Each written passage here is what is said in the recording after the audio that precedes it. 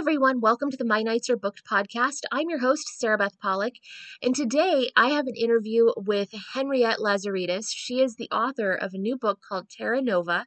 It came out in December, and it is a riveting story that has so many twists and turns to it that it's another one of those books. I'm telling you, these books, I love getting books in the mail because they are always just the best books to read. And I just can't say enough about this book.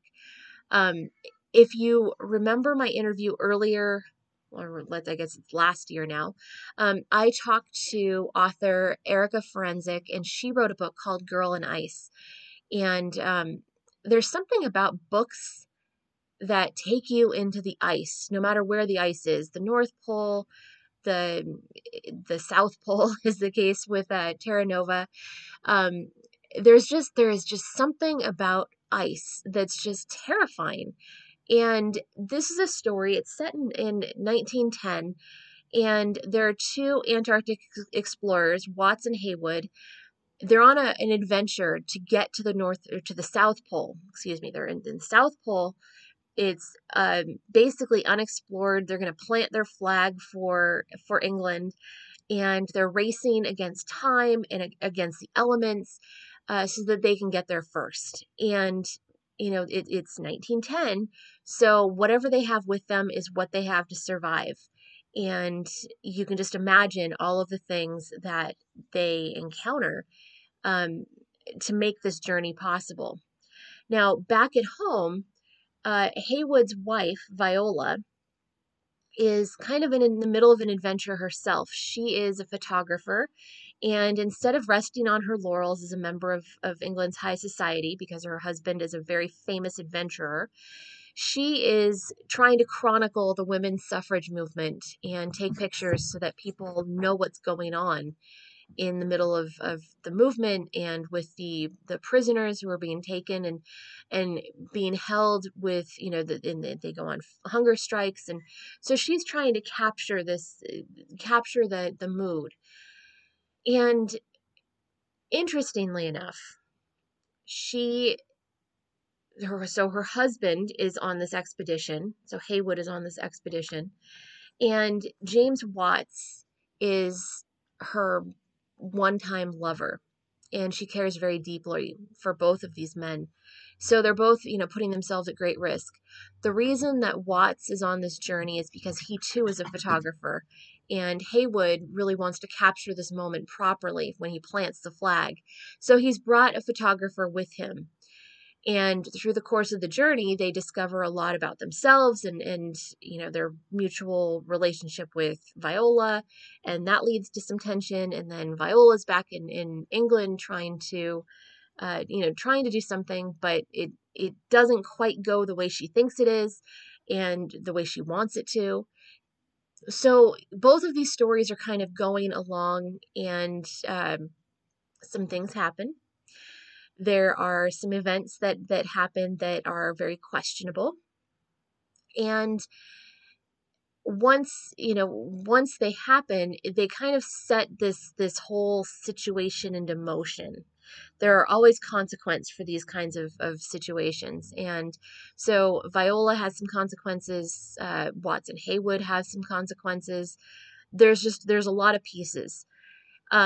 So I was really excited to be able to talk to Henriette and get some ideas of kind of where she was at, why she was inspired to write this story, how she came up with these things.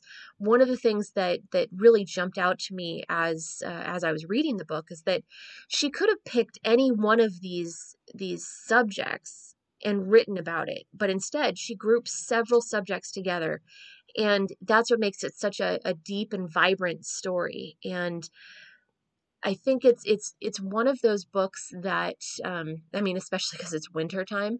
So if you're snowed in somewhere, or if it's going to be a cold weekend, this is the perfect story to read.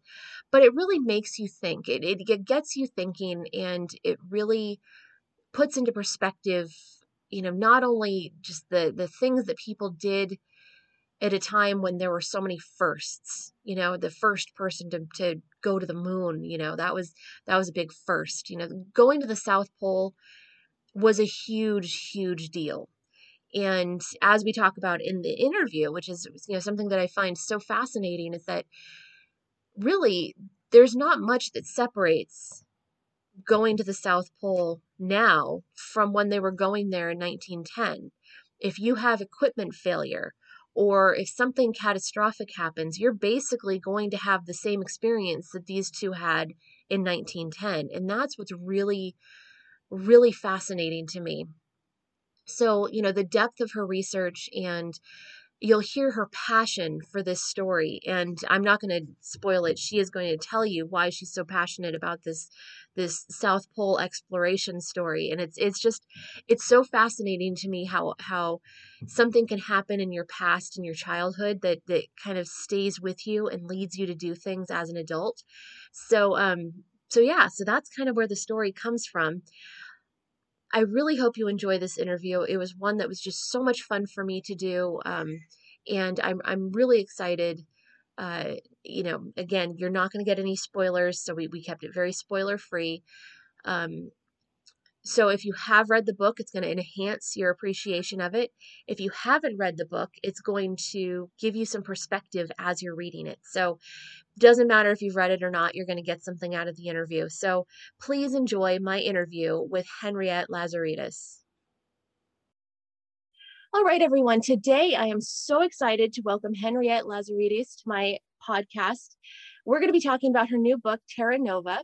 And Henriette is the author of The Clover House. And her new book is inspired by an actual explorer who went down to the South Pole and at the turn of the 19th or the 20th century. And it's a fascinating story. And I'm really, really excited to be able to talk with her today, because this is another book that had me on the edge of my seat. And it deals with ice. There's lots of ice. And if you go back and listen to my podcast episode with Erica Forensic, her book also dealt with ice. And we're talking about the terror of ice and the reality of just how scary a landscape it is. And this landscape comes to life beautifully in Terra Nova. So Henriette, welcome to the podcast. Thank you so much for joining me. Thank you so much, Sarah Beth. I'm so happy to be here. This is, it's always a pleasure being able to talk to authors and kind of pick their brains about these stories, because you have so many different elements in this story that you could have just taken one and made it into a novel in itself.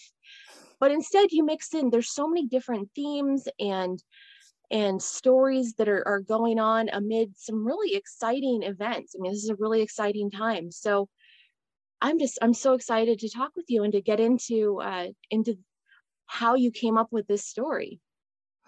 Well, so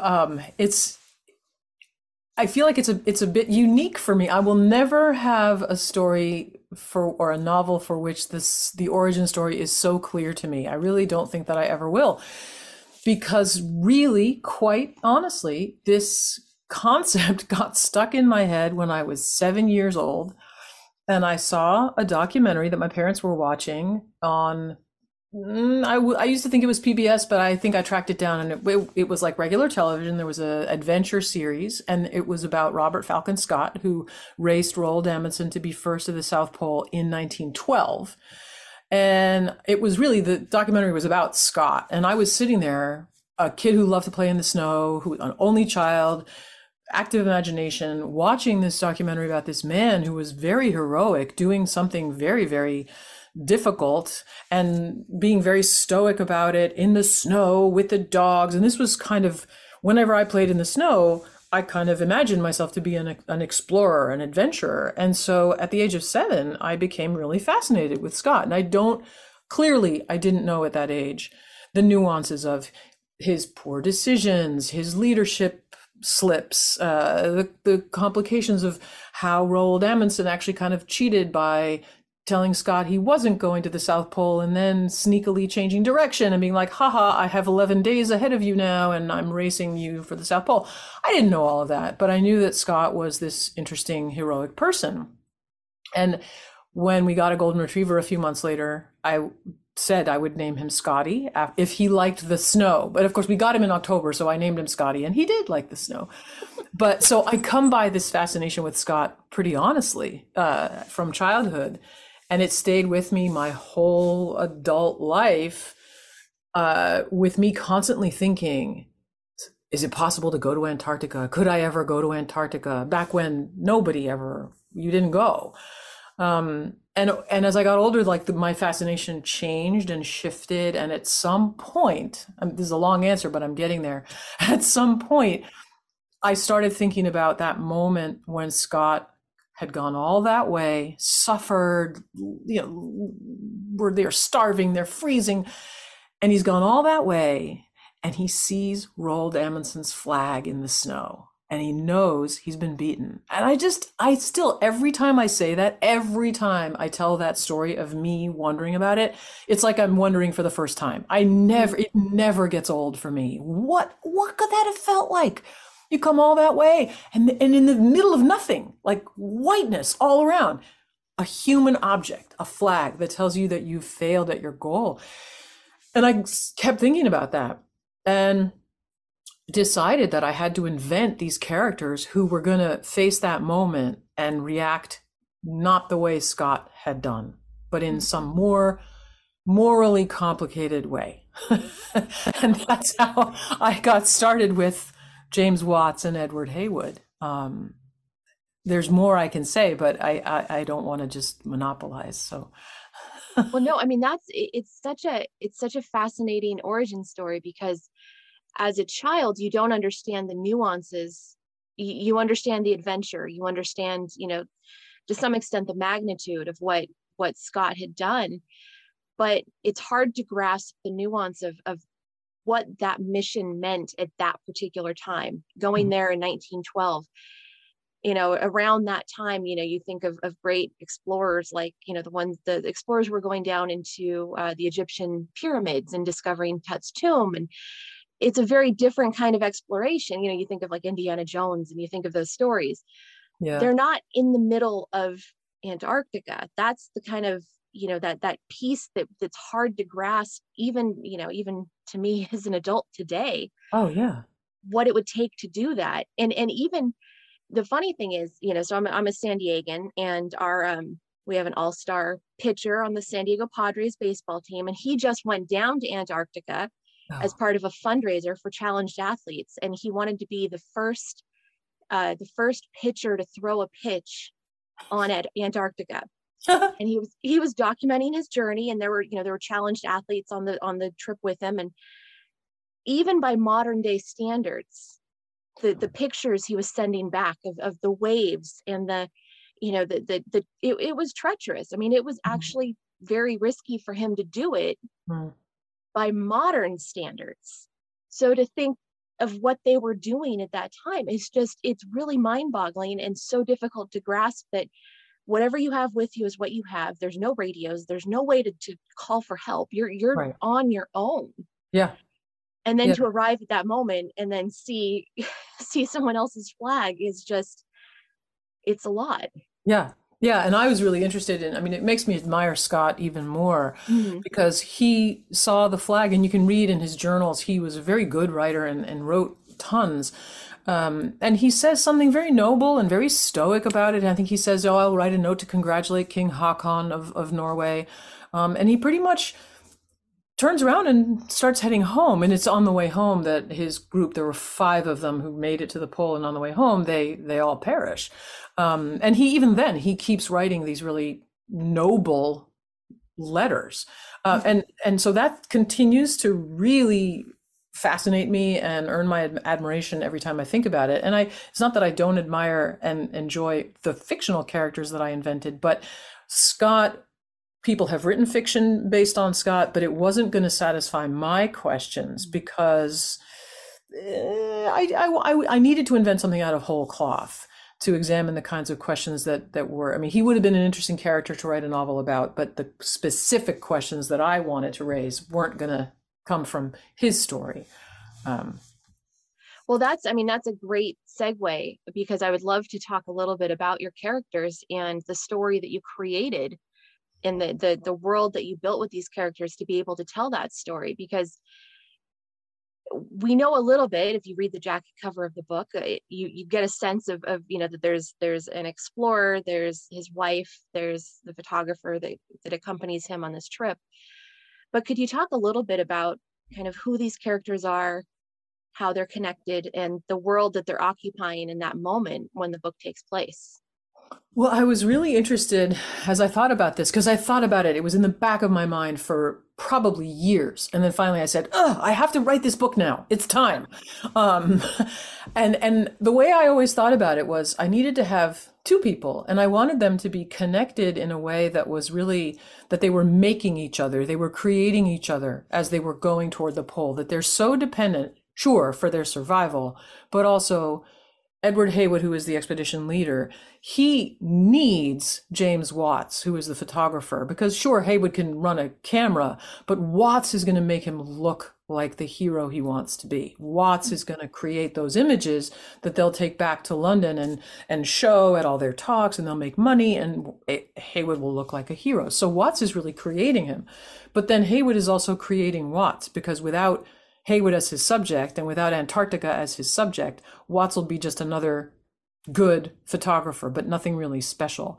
So I wanted to give them this history too, that they've climbed together. So they've depended on each other because they've been tethered literally with a rope.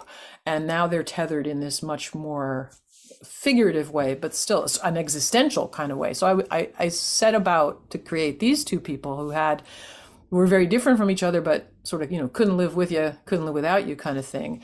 And as I thought about it, I was like, well, okay, but am I really going to write a novel in which two men go to the South Pole, do something problematic, which I didn't even know at that point what it would be, and then come back or not? And that didn't seem enough. I needed a third piece. There needed to be the third leg of the triangle to paradoxically destabilize the triangle. If you just have two, they're balanced, but I needed a third. And so I introduced Viola as the sort of the hinge between the two men. I mean, and a character certainly in her own right. She carries most of the novel. And I named her Viola after Viola in Twelfth Night. And I had a bottle of wine on my desk for a long time that was like, the label was like Twelfth Night wine or something. And it was like my Viola wine. It was empty. The bottle was empty. But so I had her in this, and you learn very early on that she is the wife of Heywood, but she has had an affair. Well, she's been in a relationship with Watts, which broke off when she married Heywood, but then has picked up again. So she's in love with both of them. And I thought, I have a choice here. I can make her be the person who's having an affair, and that's bad, even in her own eyes. Or I could make her be a character who legitimately loves both these men and kind of wants to continue to love both these men. And so I went in that direction with her. And I that was interesting to me, to create somebody who is trying, although she even feels so embarrassed about it, or so shameful about it, that she doesn't tell the truth until she has to. But in her mind, she's thinking, no, I can have a romance, I can be in love with two men at the same time. So she's trying to be sort of, well, she's not trying to be anything except love these two men, but in her context, that's pretty unusual. And so there were my three characters. And I also, it's funny, you don't always have these sort of literary analogies in your mind when you're writing a novel, but for some reason, I really had in my mind Frankenstein and the Odyssey and a couple other things too, Shakespeare with the Twelfth Night thing. And they were these models in my mind. In Frankenstein, Victor Frankenstein is chasing the monster, but the monster's also kind of chasing him. Mm-hmm. And I saw that as a parallel for my Watts and Heywood. But then I also thought of them as, they're the explorers like Odysseus who go away, but they leave behind their Penelope. So my Viola is a little bit of a twist on Penelope, who stays at home while Odysseus is having all his adventures on his way home. And if you remember the story, or the story, she weaves a tapestry every day. And there are all these suitors who want to marry her. And she keeps saying, okay, when I finish my tapestry, I'll marry one of you. And every night she unravels the tapestry that she wove during the day. And I'm really interested in that idea of like, there's the woman who's left behind, quote unquote, but she's making art and she's finding a way to sort of find new independence and new power, even while the men are away and doing sort of heroic things. So those are all the things that were kind of swirling around in my mind. And then I literally set them in motion with the two men going off, running out of food. Those were the first words I wrote of the book. Soon they will have to send Tite and Lawrence back. So. And again, what's so fascinating is that watching Viola cope with the idea that, both of these men that she loves are off on this journey together, knowing that she harbors the secret that they don't know. And, all of the uncertainty, but, just really the danger that both of these men face is just, it's so hard because again, you have to think back to that time period. It's not like she can post a letter. It's not like she can, Right. she can, there's ways of sending word, but things have to you have to get close enough to be able to send a letter to, another country. You Exactly. there's no way to communicate. So for a long time, she's just in this bubble wondering, but at the same time, she can't let her life stop. So she finds ways to occupy her time. And that's it. What I loved is that that's her connection to Watts, is that, they both have this photography connection. And not only is it such it's a very progressive idea to have her in love with both of these men at the same time. And, I don't want to say be okay with it, because she does struggle with it, but she's also she does. She struggles with it, but she's also, she doesn't want to not be in love with both of them. It's such a hard thing for her, which is very progressive. But she's also a photographer, and she's taking pictures for the newspaper, and she's trying to help because she's right in the middle of the women's suffrage movement. And that just, it's such an interesting place for a woman to be, period. But for her to be trying to find a way to help. She has the ability to have images of the movement in the newspaper. She has ways of being part of how these things are being reported. And then she's also got this whole thing, in her personal life. I mean, she's such a fascinating, layered character to have all of these things in the balance, while also not knowing if these two men are alive or dead. Yeah, I think it's a terrible position for her to be in, for anybody to be in. And I think about, we have this in our present day, except you can communicate with people. But we were just watching a documentary last night, my husband and I, about, it was an older film about somebody who died on the way down from Everest. Or actually, he died on the way down. And so we were watching this documentary, and of course these people are in incredible danger, but they're also being watched by high power telescopes. So the people in base camp can see their every move, and they can radio down and stuff like that. But so the peril is still there. Obviously, the world is still physically, mountains and ice and all that are still just as dangerous, but we have we don't have that delay in communication anymore. But she has no idea. She goes to that party that her friend has, and everyone's saying, oh, what are you hearing? And she doesn't know. They could be dead right then. They could already be dead. Yeah, which I think to me, that's a very interesting thing to think about. And then when you thinking about photography, which captures the image in the moment, but then when you look at a photograph later, you're sort of seeing a moment come to life, but it's already preserved. It's already sort of, when we look at old photographs, we're looking into the instant of a moment that's 50, 100, 150 years ago. And there's that weird thing that photography does for us that is in the novel in some way too. And what I love is the way that you utilize her photography, and we're not going to spoil this, but I think what's really fascinating is that she has this secret, and then her husband has a secret that she probably would never know if not for the fact that she's a photographer.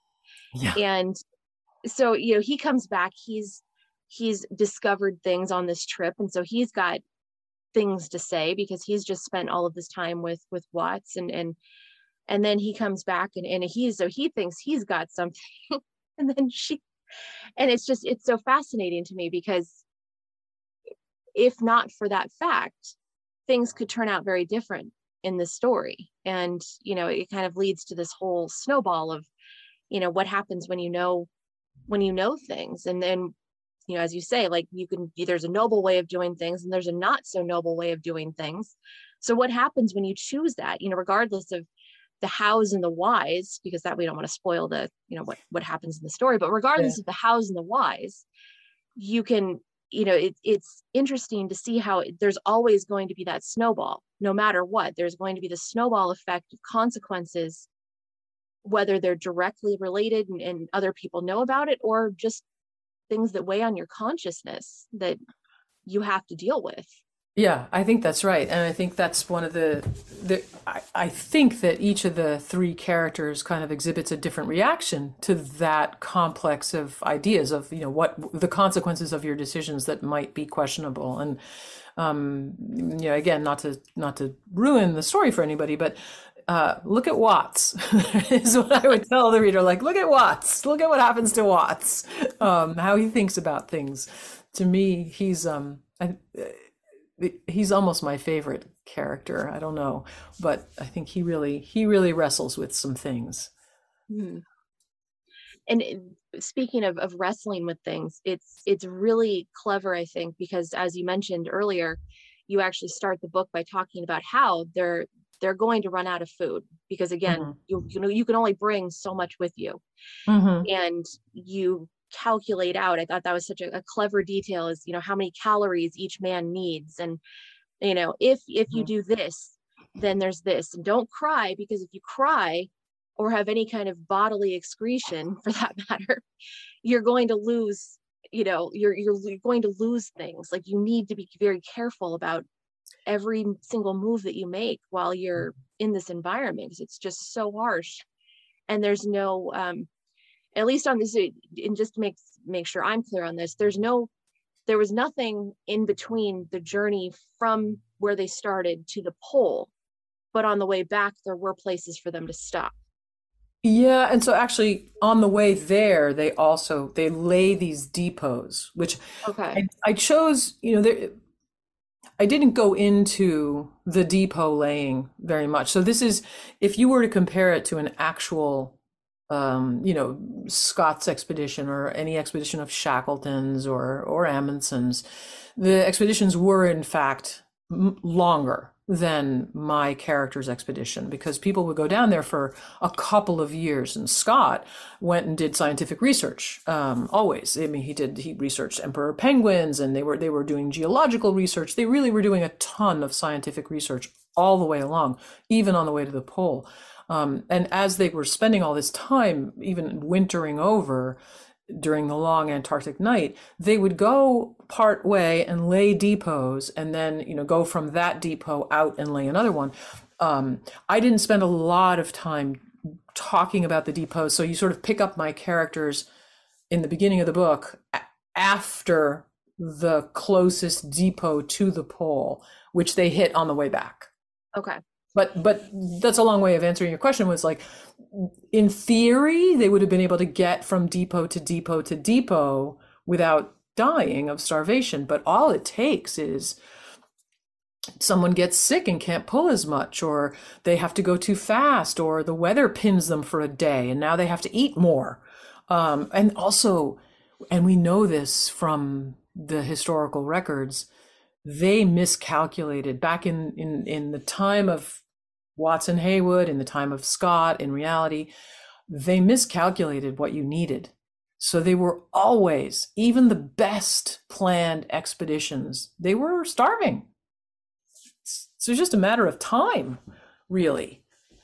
Because there wasn't, I mean, you were literally stuck with whatever you brought. It wasn't like you could go hunt and you couldn't go gather food. There was Right. nothing gathered at that point, just what you had. Yeah. at the shore, there were, there were penguins and seals and things like that, and birds. But once you get away from the shore, there's no life in Antarctica. I mean, I say this as though I've been 17 times. I have not. I was supposed to go last year, but the pandemic changed things, so I'm going next year. As someone who's been reading about Antarctica since I was 7, I feel like I can report things with great authority. But and again, it really highlights the sense of, the reliance that these two men had on each other, because in that opening chapter, there's several pieces to their story, because again, it vacillates between their story and Viola's story, back home. And there's a few moments where I'm like, oh God, no, they're going to have to do something here. They're going to have to make a really tough decision. Like, oh no, because, we're all, whenever there's a decision that has to be made, and obviously they have sled teams, and there's other men with, as you say, injuries and things that happen. And it's just, again, it's so fascinating, because these two men, like as not, have to rely on each other, because there's no doing it on your own. I mean, you probably could, but really shouldn't in this circumstance. And even there's a really interesting part where they were talking about how they could take a picture of them, like you could take a picture of yourself. It was conceivable and possible that you could take a picture once you got there, but it wouldn't be, as you say, the picture that that Haywood would want to celebrate this momentous occasion. And so he needed somebody else there, even though, if push came to shove, he could carry on if he needed to. And that just kind of complicates things, because again, as the further they go, the less they like each other. Right. Yeah, that's so, right. If you have to be stuck with someone, I mean, it starts to kind of turn out like Lewis and Clark, where you're like, okay, well, I could starve or I could eat you, but I'd rather keep you here to take my picture at least. Right. And then add to that the fact that every picture that Watts takes is a plate of glass, which he has carried from the shore, this whole supply of glass plate negatives. And so he at some point, obviously he can send some back as they're going along. But once they reach the final stage and they're on the last leg and they're making their way to the pole, every picture he takes, he has to carry with him as a physical object. And I will say that I took a little bit of poetic license with this, because at the time he could have used film. There was celluloid film available. It would have been tricky, but I mean, he could have shot everything on film. The better photographs would be taken on glass plate negative, because if you've done any photography, it's like doing a contact sheet where the negative is the same size as the image you're going to print. You're not putting it in an enlarger to zoom it onto the paper. You're just sticking the glass plate negative right on the paper. And so the clarity is incredible. I had the really great experience of talking to a gentleman named Fred Mirliani, who runs a little tiny photographic history center in East Cambridge. And back when I was in the middle of writing Terra Nova, I found him.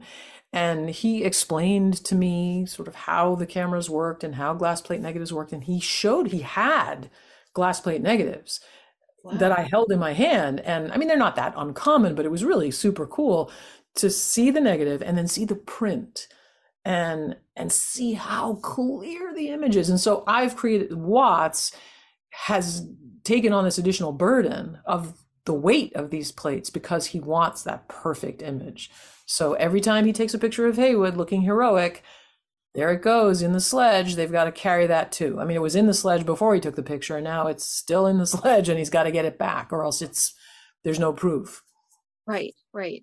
And again, that's what that connection that James Watts has with Viola, because she's back at home taking her own pictures and understands the importance of all of these things, and ends up being the one who develops these pictures, because she has the knowledge and is doing it herself. And I think that's so clever that that was the choice that you made, to have, to have the glass and to have it, in that way, because she's doing that herself. And and so it's such an interesting thing to think they're mirrored in different parts of the world, that that both of these people are doing kind of the same thing. And Viola, to be fair, is going through some challenging times herself, because she puts herself, she's very again, very progressive for a woman in that time, going and getting into the middle of things for the sake of being able to tell the story, which I thought was a really great addition to her character. Because instead of being she could have been the wife at home. She lives a life of comfort. Her husband's an explorer. She's basically a celebrity. But instead, she's not resting on her laurels. And in fact, she actually uses her maiden name so she can keep doing what she's doing while he's away. Mm-hmm. Yeah, and I wanted her to, I mean, she's comfortable, but she's also really chafing at, she wants to be ambitious too. Like, she's climbed and hiked with Edward and with James, but and so she's capable, but there's always sort of, society places a limit. There's a limit to how much exploring a woman can do. There's a limit to how high she can go. And though there were plenty of, well, not plenty, but there were many women who were avid hikers and climbers at that time, but the highest heights women didn't typically get to go there. So she's sort of chafing at this desire to do something big and do something ambitious, but she's home. And as you say, yeah, she's putting herself in the middle of things, and claiming independence. Originally, I had trouble writing Viola, and the first time through, I had her be adjacent to the suffrage movement, but not, her photography project had nothing to do with the suffrage movement. It was a different project altogether. It didn't really work. It felt tacked on. It wasn't organic with the story and with her character. And the second time through, I had her involved in the suffrage movement, but there was still a piece missing. And then in another revision, I was like, wait a second. I had written a note to myself a long time ago, like, what about the suffrage movement and the hunger strikers? And then I was like, nah, I don't know. But that was where she needed to be. She needed to be involved in the suffrage movement in this very physical way, where she's not a hunger striker, but she's photographing. I think I'm not spoiling anything by saying that. She's photographing hunger strikers. And so she's getting as close to the extremities of protesting for independence. She's getting as close to that as she can, without actually physically doing it herself. Like, as a photographer, she's getting as close as she can. Which, what I found so interesting about that is that in doing so, she puts herself at great peril, because this is not something that's widely accepted at this time. So even though these women are doing something that's very courageous and very brave on behalf of the movement, their lives are in danger. I mean, they're arrested, and these things happen while they're in prison, and even when they're not in prison, they're still at risk. And so by extension, she's also putting herself at risk, because she knows where they are. She knows what they've done. She's putting them out in front and center. But what I thought was so clever about how you did that was that she's also not in the middle, like, and I think that's a really interesting aspect of it, because she is doing so much, at least in her mind. And I think in the result, I think it was very powerful, what she was trying to do. But she was kind of forgetting that she wasn't part of that. Like, she wasn't suffering the way everybody else was suffering, because she still had this life that was not a life of suffering. Yeah, and I wanted to make her a complicated character in that way, where it's not straightforward for her. And her ambition is an important part of this character. I wanted to create characters for all three of the characters where they're wrestling with, what kind of limit if any, do I need to place on my ambition in the face of the person I love, or my own sense of safety, or my adherence to authenticity or truth or fame, all those different things that I feel like hopefully I've set them kind of swirling around these characters. And the thing that they have in common as they push into this little swirl is that they're really ambitious, and they love each other in this sort of triangle thing, but they also are all rivals of each other too. So even and Viola, I don't know if her rivalry extends out of that triangle, and if you could say that she's in a rivalry with the women of the suffrage movement. In a way, I think she is a little bit. Yeah. I mean, she definitely, I mean, that was something that kind of jumped out, because I majored in political science and history. So that time period is always something that I'm so fascinated by. Ah, Um, but it's so striking, because even today, when you're talking to people who are at the forefront of protests, and then they ask the question, what are you doing? What's your, you don't understand because you're not dealing with this, but you're trying to be on the forefront of, you know, documenting this or telling this story, but it's not your story because you're not part of this. Even though, she's a woman, so she is, but she's, it's so complicated. And I think that's what I found to be so intriguing about how she made her decisions. And she genuinely wanted to do something that was just groundbreaking. yeah. And but what I also found to be really, it's an interesting thing. It's an interesting side note on who Haywood is, because she knew that she could only do this because he wasn't there. Yeah.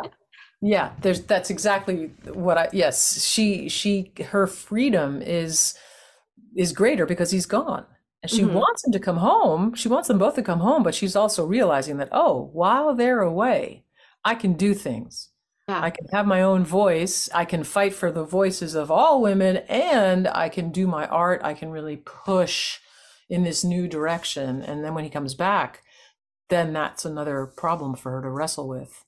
Right. So she has that one shot, just like he has the one shot to claim the pole, and she has one shot to make her name. I mean, this is the kind of project that once you do it, it changes everything. And Yeah, yeah.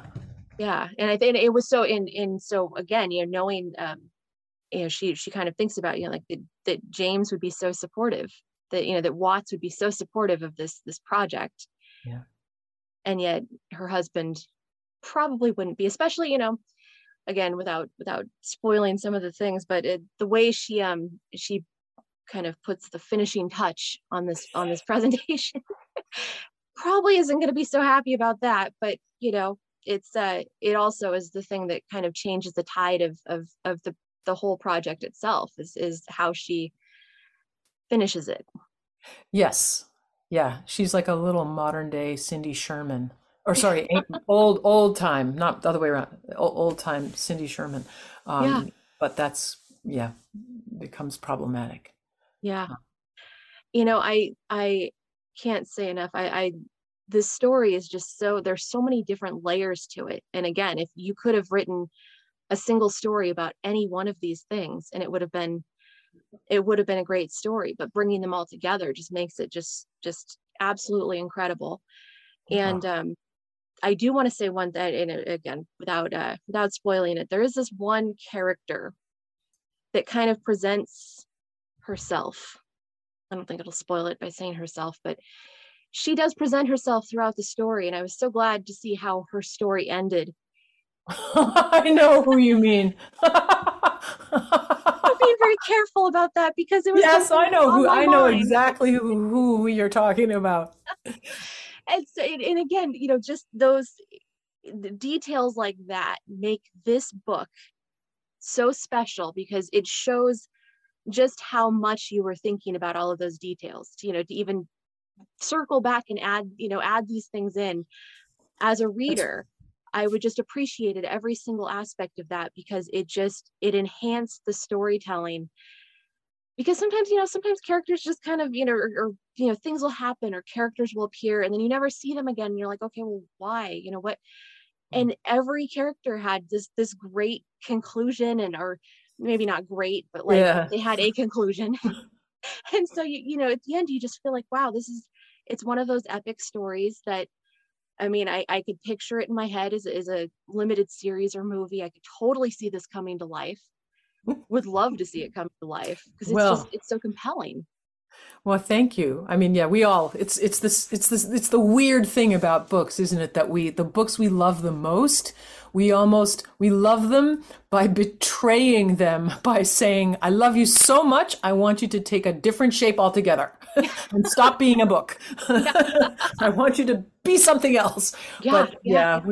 yeah, I don't But know. I don't know that, to be fair, I don't think that you could capture all of the nuance in a limited series or a movie, but I think it would really drive home just the landscape and what it, because when you think of any great movie that features a trek into the Antarctic, Yeah, you see what people look like. I mean, even watching Vikings, sometimes you're like, wow, that was harsh. That was, that landscape is very unforgiving. yeah. So it just, I can, yeah, it's amazing. I'm always amazed looking at photographs from that time, from expeditions from that time. I'm amazed at what they wore, and I mean, they managed somehow to not freeze more than they froze in Hmm. temperatures that were as low as 50 degrees below zero Fahrenheit, on the polar trek. Um, and they're wearing, they have a combination of sealskin, wool, cotton, waxed cotton, those kinds of things, but they don't have what we have. There's no down. Well, Right. actually, I'm saying that, but they could have, but they didn't. They had fur, but they didn't, to my knowledge, these guys didn't use down. But anyway, you see them and you marvel how they survived at all in that environment. Yeah, So, it's absolutely amazing. And what I love is just that it really shows the authenticity and hearing your passion for the Antarctic and for Scott's journey. All of that just becomes it just it pours out onto the page, and you can see how much research you've done and how much about this, because it just shows. And just even going through the layers of clothing, that there's these moments where they're, I mean, because I would imagine you would have to kind of think like, okay, I'm getting dressed, like what, what, and so to hear kind of the roll call of like, okay, did I put this on, I put this on, I put this on, and mm, all of these layers, and it's very organic. It's not something that's just a throwaway line. It's like, no, like, I mean, your brain's kind of frozen too, so like if you mm, forget, you right. have to kind of jog your memory every time you do something, because pretty soon it's, extreme heat and extreme cold tend to do that. You start to Yeah. forget things, or imagine things, or did I eat, did I really eat, are my teeth falling out, did this happen, did Yeah. I, Right. And meanwhile, and the hunger strikers are experiencing kind of similar Mhm. things as they're recovering from their striking and their force feeding and all the terrible things that they're going through. They're in a London parlor in okay, granted it's January or February, but they're freezing and they're sitting in front of the coal fire, but they're so thin and so starved that they're freezing, and their starvation is a different kind of starvation from what the men have gone through. Right, right, and it's Because they've just as chosen it, or I right, guess both have chosen it, but right. And and yet the men are seen as heroes and the women are seen as, castaway, you know basically criminals for hmm, what they've gone through. yeah, exactly. I honestly, Henriette, this is one of those stories that just stays with you, and it's just been an absolute pleasure to read and to talk with you about it. Now I'm curious though, what do you follow up a story like this with? Do you have something, are you working on anything right now that where does your next adventure go? I am working on something now. I wrote a manuscript during the pandemic, because didn't we all? Um, that was That is true. completely different from this, set in Athens. I think largely because I couldn't travel. All my family's in Greece. And so I had to conjure this place that I couldn't access physically. But the thing I'm working on now is set in 1972. I guess that technically makes it a historical novel again, but it's set essentially in the world I live in now, just a little bit west of here in a fictional suburb. And it's about a young physicist whose mother, a young woman physicist who's 26, and her mother disappeared, leaving behind a sort of a bloody kitchen when my character was 10. And so the book is about physics, it's about this cold case, it's those kinds of things. I love it. I love It's it. very different. But I mean, I love it. I think I'm intrigued already. So I cannot wait for when that comes out. That is going to be, we'll have to talk again because I want to hear all about it. Sounds good. That's a plan. Well, I want to thank you for joining me on the podcast and talking about your wonderful book. Terra Nova is out now. And yeah, I mean, if you haven't read it yet, I highly recommend it.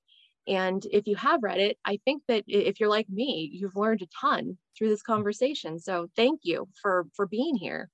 Thank you so much for having me. It's been just so great to talk about the book and have a chat with you. It's fantastic.